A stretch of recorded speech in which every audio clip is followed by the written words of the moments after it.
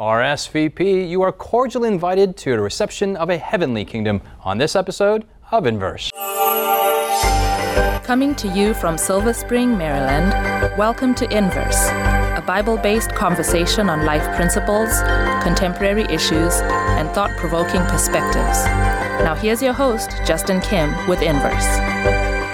Welcome to Inverse. My name is Justin Kim, and in the studio we have my friends Israel, Jonathan, and Sebastian. I want to say hello and welcome. Hey. Aloha. We also have you out there watching, and we're so happy that you've decided to join us. We are in the middle of a study in the book of Hebrews. I want to encourage you to go to inversebible.org and download the Bible study guides. You can also get them digitally through our app. You want to download Sabbath School on our Apple and Android platforms, and also go to hopetv.org/inverse and look at past episodes. We're currently in episode 11, and we're looking at chapter 12 of the book of Hebrews. We're going to have a word of prayer. Israel, if you can pray for us, and we'll get jiving. Father in heaven, we thank you for this journey that we've had through this awesome book. Pray that you'd be with us now as we continue studying it, that you would draw close, that you would touch our minds, that you would give us insights that would help us in our world today. In Jesus' name, amen. Amen. Amen. Amen. Jonathan, you can start reading chapter 12, verse 18 and onwards, please. Sure. Hebrews 12:18. For you have not come to the mountain that may be touched and that burned with fire, and to blackness and darkness and tempest, and the sound of a trumpet and the voice of words, so that those who heard it begged that the word should not be spoken to them any more. For they could not endure what was commanded. And if so much as a beast touches the mountain, it shall be stoned or shot with an arrow. And so terrifying was the sight that Moses said, I am exceedingly afraid and trembling. But you have come to Mount Zion and to the city of the living God, the heavenly Jerusalem, to an innumerable company of angels, to the general assembly and the church of the firstborn who are registered in heaven, to God, the judge of all, to the spirits of just men made perfect, to Jesus, the mediator of the new covenant, and the blood of sprinkling that speaks better things than that of Abel. Okay, let's go to verse 25, and then Sebastian, if you can pick up there, please. Yep. See that you do not refuse him who speaks. For if they did not escape who refused him who spoke on earth, much more shall we not escape if we turn away from him who speaks from heaven, whose voice then shook the earth. But now he has promised, saying, Yet once more I shake not only the earth, but also heaven. Now this, yet once more, indicates the removal of those things that are being shaken, as of things that are made, that the things which cannot be shaken may remain. Therefore, since we are receiving a kingdom which cannot be shaken, let us have grace by which we may serve God acceptably with reverence and godly fear. For our God is a consuming fire. Okay, thank you, gentlemen. What's going on in Hebrews right now? We've the first half was kind of clear. We've looked at different aspects about Jesus being better, and then now we've went to the Hall of Faith in chapter 11, and in chapter 12 we talked about the epitome of the author of faith being Jesus, and now we're in mountains, literal mountains here, and about shaking going on. What's going on here, Sebastian, and then Israel? So what we essentially see that Paul is kind of climaxing his letter to kind of exhort them again, as he started by saying, well, God at sundry times and diverse manners spake by the prophets in the past, has spoken unto us in the last days by his son. He's essentially giving us that exhortation again, right? Which is, do not ignore the speaking of God through Jesus. And now he's not saying just latter days, he's talking about God setting up an unshakable kingdom. And that everything that can be shaken will be shaken. And he's like, this removes everything that could be shaken, so that an unshakable kingdom remains for us. And so he's saying that's what's coming for you. Sounds like he's closing up here. He's going for his apex. This is a kind of an appeal mode that Paul's going into. Yeah, so we talked about earlier, and I think it's important for us to emphasize again that this is a sermon that he's been building a case in this message. God is greater than the angels. God is a greater apostle than Moses. God is a greater priest than any earthly priest. He's a better sacrifice. He's a better, he has better blood. Everything about him is better, right? Yes. He has a better voice, right, than previous voices. He is not a servant, but he's a son. And so the theme has been all along that Jesus is better, what he gives is better, everything today is better than everything in the past. Right. And now he brings us back to the final conclusion, the final exhortation, which actually comes along the line of a warning. He's saying, look, yeah, remember how it all sounded cool and awesome and wow, Jesus is better and we have Jesus and let's just focus on Jesus. Well, now there's also better consequences, right? It's like if these people, look at what happened to them when they messed up in hearing the word of God. Look at the consequences that they suffered.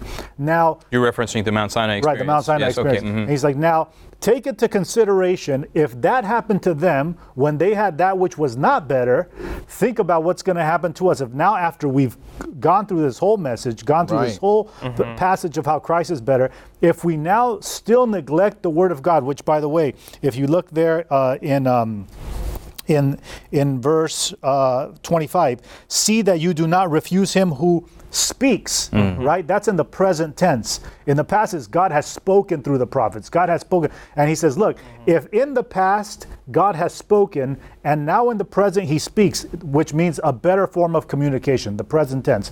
He's like, don't think that the consequences are going to be less than or equal to what they suffered. Right. We have a much more solemn responsibility to follow the word of God who speaks to us now than anyone else ever in Earth's history. And that's the warning that he's giving us. That now is that Mount Zion experience, found in verse 22 onwards. Is that the reality that we're living in now? Flush that out for us a little bit more, Jonathan. Sure. Yeah. So in verse 22, he's referring now to the city of the living God. He's now referring to the new heaven, the new heaven, the new earth, which is a future experience to a certain extent as far as us experiencing it. But by faith, we can be there. Jesus, our high priest, is in heaven. Jesus told his disciples, I'm going to prepare a place for you and I'm coming back. So it is a reality in the sense that Jesus is there for us. But then it also talks about in verse 23, the general assembly and church are the firstborn who are registered in heaven to God, the judge of all, to the spirits of just men made perfect. So we're seeing here that Paul really in a way says, you are registered in heaven. You have made that commitment to Christ. Live accordingly because there is a judgment coming. This is not to scare us now into obedience or anything. We are already living in faithfulness, in covenant with him. We are already living in obedience.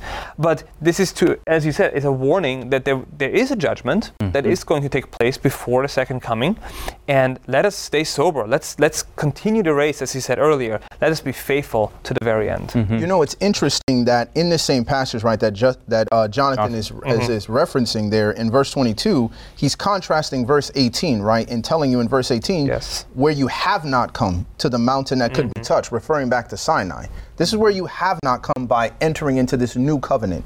You've actually come to Mount Zion, to the city of the living God, the heavenly Jerusalem, to an innumerable company of angels. So notice the things you're coming to. An innumerable company of angels, the general assembly and church of the firstborn who are registered in heaven, to God, to the spirits of just men made perfect, and to Jesus, and to the blood of sprinkling that speaks better things than Abel's. These are all the things that you've come to by entering into this new covenant with Christ and accepting Jesus as your high priest, as your brother, as the better message, as the better leader, on and on and on and on. These are the things that you've come to. And to me, that is a very powerful showing that Paul is ultimately trying to convey to them. You need to recognize the fact that what they came to is not even worthy of comparison to what you have come to. Like they came to a mountain you could touch, it was shaking, there was fire, etc., and they didn't even want to talk to God. How much more you who are like, well, should I even continue with Jesus? I'm going through all these problems, man, Jesus is not worth it. What was the whole point? He's like, do you realize what you're walking away from? What you've come to is an innumerable company of angels, and you're leaving that. To God, the judge of all, you're leaving that. Right? To the spirit of judgments, you're leaving that. And an unshakable kingdom, you're leaving that on the table.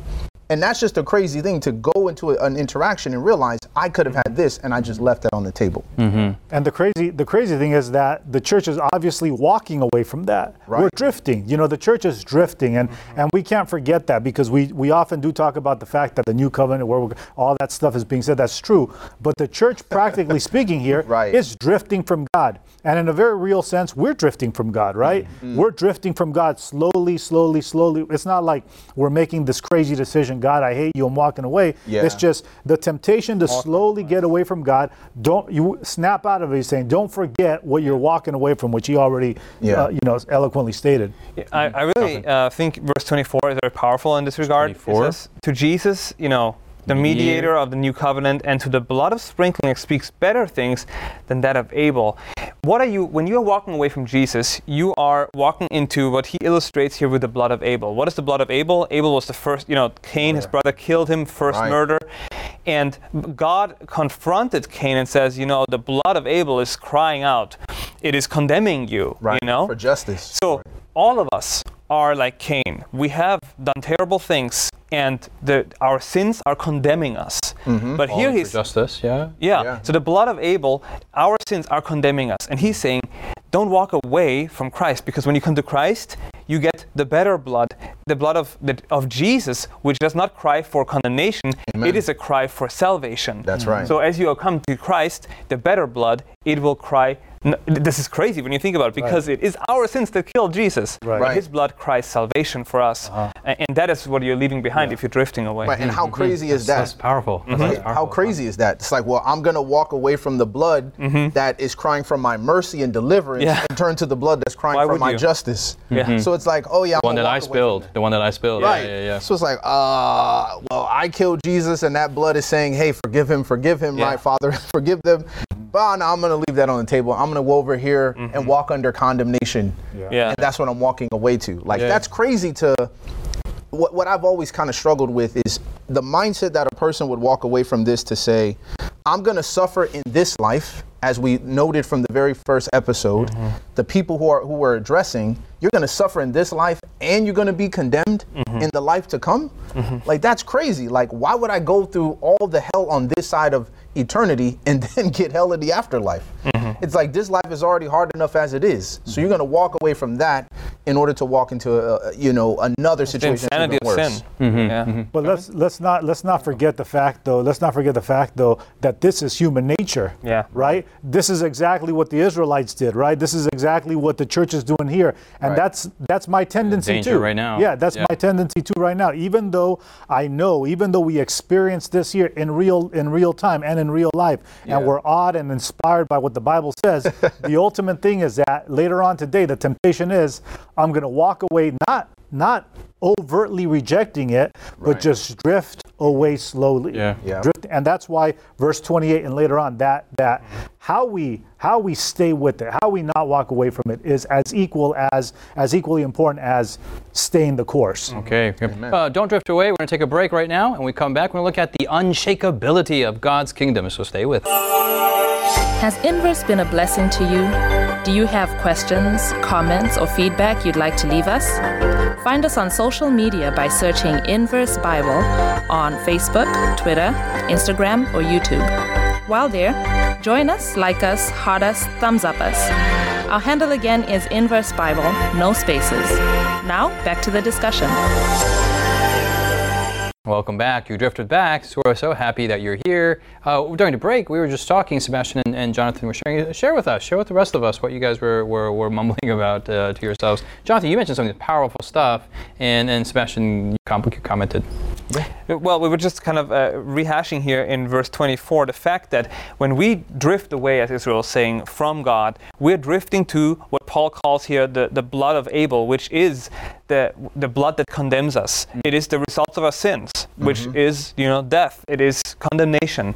And when, on the other hand, Jesus, our better high priest, our great Savior and our brother and our friend, as Hebrews points out, he presents the blood, his blood that saves, his blood that pleads for us, even though we have spilled it. So in both cases, we spilled the blood, but his blood does not condemn us. His blood saves us. Amen. And that is... So we condemn ourselves in that sense because we make that choice. Yes. Exactly. And it just reminds me of that phrase from C.S. Lewis, right? That hell is a place that is locked from the inside. So it's like you locked yourself in there, right? Just by going and deciding, I'm going to walk away from Jesus, I'm going to walk away from Mount Zion, I am condemning myself. And to understand that this is better than the things of Abel, right? We focus so much on the pursuit of justice, but the Bible is saying, listen, don't walk away from this, because there's something better than the cry for justice, and that is the cry for mercy and for forgiveness, even from the worst, most vile sinner, right? All his guilty stains can be cleansed. You know. There's so much imagery in this short little passage. I'm really glad we parsed out that Abel thread, the Abel fiber. If we can move on, and there's so much we can get at, but the text seems to move towards an unshakable kingdom and shaking and stuff. Why are we going to shake? Sometimes these things seem kind of disconnected. What's going on here, Israel? So what ultimately the picture that Paul's portraying here is, as great, as majestic, as scary as was the experience of Israel in the wilderness when they came, face to face with the mountain of God. Yes. There's something that is even greater and even more scary, and that's God himself. No longer the picture, the image, but the thing itself. And he says God is so, I don't want to say crazy, but or scary. Out of the box. Yeah. God is so God that he's a consuming fire, right? Right. And this is there's no romanticizing about that, right? Like I remember when I was a little boy, I used to love watching these fighting movies, and about like kickboxers and boxers and all this kind of stuff. And I used to imagine myself as a boxer, right? And I never told this story before. It's crazy. But when I would take a shower, I'd lock the door, and I would have the shower in my face, and I would pretend I was Rocky Balboa, and I would fight in the shower, and play the music, and I'd be like, I get water in my mouth, and I would pretend I got hit, and I would spit the water out, pretend I was blood, and these are the images that I had in my mind, right? And then my brother would obviously watch the same movies, and I had this romantic perspective of what it meant to be a boxer and a warrior, and then he would be like, hey, let's kickbox, together. And we would go into this room, and he was much older than I was, and he would kick me, and I just fly across the room. And one time we even broke the window and all this, and I was like, I want to quit. I don't want to box anymore, right? Romance is over. Yeah, the romance was over, and he said, I remember him saying, like, I wish I had a real brother, right? That was like in his desperation, he was like, man, I just wish I had a real brother. And the romantic type did not match the antitype, right? Right. The reality of the situation, right? It was not romantic. And so what he's saying is, look, at the end of the day, these people were scared, and they didn't even see the real thing, right? Like their concept, that was the romantic view. Now God is a consuming fire. We can't begin to understand that. And so I love what he says there. He says, this is an unshakable kingdom. Yeah. And so what you need, it says, let us have grace. I love that part there. Let us have grace when we're approaching the unshakable kingdom. The only way that you can approach God, who is a consuming fire, the only way that you can see the consuming fire and not walk away from it because of your dullness of senses, the only way you can keep the course and not drift away is if you have this thing called grace, the grace of God, so that then we might be able to serve him acceptably with reverence and godly fear. Amen. Yeah. This idea of shaking. He's actually quoting here from Haggai. Yes. Haggai is an Old Testament prophet, one of those books that nobody reads. But it's like he's talking about judgment. Not as popular. Yes. I'm sure some people read it. I read it. Yes. But it's talking about judgment, and we know, from the prophecies and so on, that there is a judgment going to take place. Yes. It's taking place, in fact, right now in heaven. Yes. Before the second coming of Jesus. And in this judgment, there will be decisions made. Those decisions are not just like random. They're based on our decisions. They're looking, God is looking at our lives and investigating, hey, has he applied the blood of Christ in his life? Is he pleading for, is he asking for that? Does he have faith in Christ's ability to save me, in this high priest? And so God is looking at that. He's sifting, in a way, the situation. This should make us sober-minded, looking for grace, looking to Jesus, but being sober-minded and aware that, it's not just business as usual anymore. There is now a time to make a decision. A couple of years ago, this is like over 10 years ago, I was working as a missionary in the Marshall Islands, and there it was we had these flour bags, okay, and to make pancakes and food. Like that type of flour. We had to that flour to bake and so on. But we lived on a very remote island, no refrigerator, no cabinets to put it in. Everything was, there were bugs everywhere, and so we had to take this flour and sift it through what do you call it in English? Sieve. A screen, a shirt. Sieve, right? No. I forgot the name of it. But anyway, you sift it through a colander.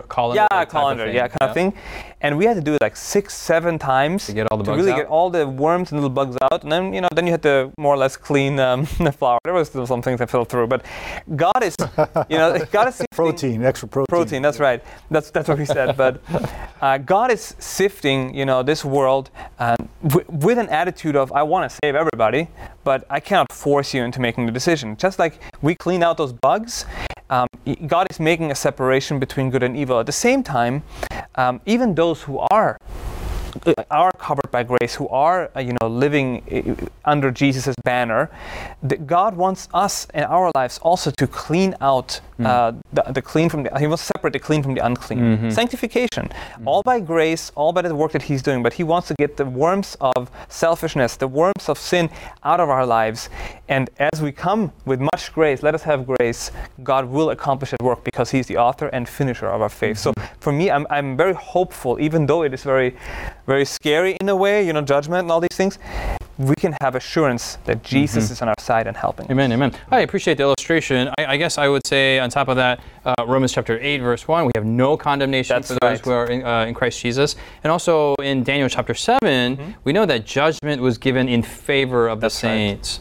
So we know that according to Revelation 14, that judgment is happening right now. The judgment is not according to what many fear, that God is looking for our sins. No. Right? He's not looking for the bugs in our life. According to Romans chapter 3, the bugs are there. All have sinned. Right. But He's looking for where have we asked for grace, where we have applied Jesus' blood, where are we pleading for Jesus' intercessory ministry, and then those bugs are sieved out. It's that's the judgment process of cleansing us and getting sanctifying us and getting us to be pure. I think the point that Jonathan makes is the point that it's all or nothing, and the reality of that's very true. Yeah, and I appreciate how Paul talks about the beauty of the gospel all up to this point. Yes. Everything is about the beauty of Jesus and the significance of what He's done for us. But outside of Christ, the reality is ugly and scary, and that's the point of the judgment is, there is no condemnation. If you're with Christ, which is something that is accessible to all of us, there's no condemnation. But the moment that you're out, there's no shade. I went scuba diving one time in the night to see the manta rays in Hawaii, and when we were out there on the boat, I was like, this is going to be awesome. This is going to be great. We're on the boat, and while we were out there, I was looking around, and it looked like black oil. I mean, it was just like, I was like, I'm not jumping in there. It's like, the sharks are going to come out and kill us. Right. But then the moment the lights came on, like a beautiful, multitude of life just kind of started gathering around. The crazy thing is that the moment that you walked away from the light, it was immediate darkness. It wasn't like this gradient shade of, white, gray, black. It was just black or white. And that's the thing. You either have Jesus or you don't. If you have Him, you have full holiness. You have full godliness. You have full love. You have full and complete salvation. If you don't, you can have everything else in the world. It's still going to be black. That's right. And that's the point I think that Jonathan makes and the scripture makes. Sebastian. Yeah, so I was just going to mention that it's also significant to realize, to further augment what's already been said, that in verse 26, he says, whose voice then shook the earth, but now He has promised, saying, yet once more I shake not only the earth, but also heaven. So this sort of shaking, this sort of cleansing that He's doing, the sifting, right, that Jonathan was talking about, he's saying this is a universal thing that's happening. So this major event that is still yet to come, he says, what happened there, it was just the gathering of the Israelites in the wilderness. He's like, there's going to be a universal gathering. And I'm going to shake not only the earth, but I'm also going to shake heaven itself. Now this, yet once more, he says, going on, indicates that the removal of those things that are being shaken as of things that are made, that the things which cannot be shaken may remain. So He's taking all of creation and He's removing anything that trembles, right, as He speaks. anything that's not responding to what he's saying, that's going to be shaken out. It's going to be destroyed. And the only thing that's going to remain is that which pays adherence and submission to the word of God. So we can decide that the things that when God makes a new heaven and a new earth and all these different things, we who pay homage and submission to what he is saying, to what his blood speaks, and to what his voice is, we are also going to be as stable as the voice that we obey. And therefore we will remain, because we are submitting to that same word and that voice. Amen. Amen. Jonathan. It says in verse 29, for our God is a consuming fire. Yeah. I don't know if I want to be too allegorical here, but this reminded me of the burning bush. God is a consuming fire, yet the bush did not burn up. And then I think of Daniel and his friends, well, actually just his friends, who were in the oven, right? Daniel chapter 3, they're in the oven. It's fire, right? But they're not burning up because, Jesus, the fourth one, is there with them. So, yes, God is a consuming fire, and he will burn up all the dross, the things that should not be there in our character, in our lives. And he does it because of his grace. Yeah. But it is the presence of Christ that makes all this possible. Like the Daniel and his friends, they're in the fire, but Jesus is there, and they're fine. Right. When we apply the blood of Christ into our lives, we have that saves us and protects us, even in the presence of a holy God, because he has made us holy by the virtue of his presence in our lives. Oh man, I love that. That's always was always confounding me. Why that phrase is added at the end? It's just there's so much hope. Let us have grace, and then by the way, God is a consuming fire. But yeah, Jesus is our only hope in the midst of that fire. Hopefully, you've been encouraged by this Bible study in Hebrews chapter 12. We looked at Jesus ushering in the new unshakable kingdom, and with his judgment happening right now. And if the judgment language freaks you out, you shouldn't. As Jonathan just said, as long as we stick with Jesus, we will be in the midst of the fire, in the midst of a burning bush, and we will not be burned. All of our sins will be burned away. All of our dross, all of our impurities will be burned away. But we will remain pure as long as we stick with Jesus. That's our prayer. Hopefully that's your prayer.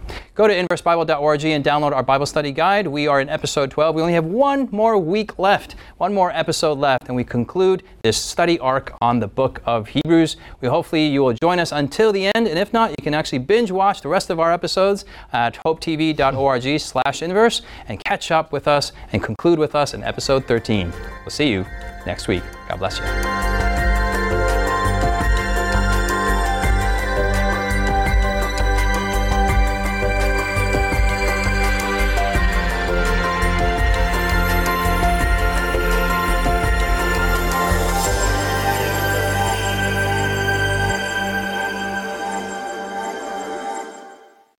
You've been listening to Inverse, a Bible-based conversation with Callie Williams, Israel Ramos, Jonathan Walter, Sebastian Braxton, Siku Dako, and your host, Justin Kim.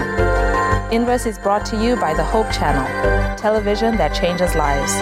For this and more inspiring episodes, visit inverse.hopetv.org. Find us on social media, #InverseBible. Until next time, this is Inverse.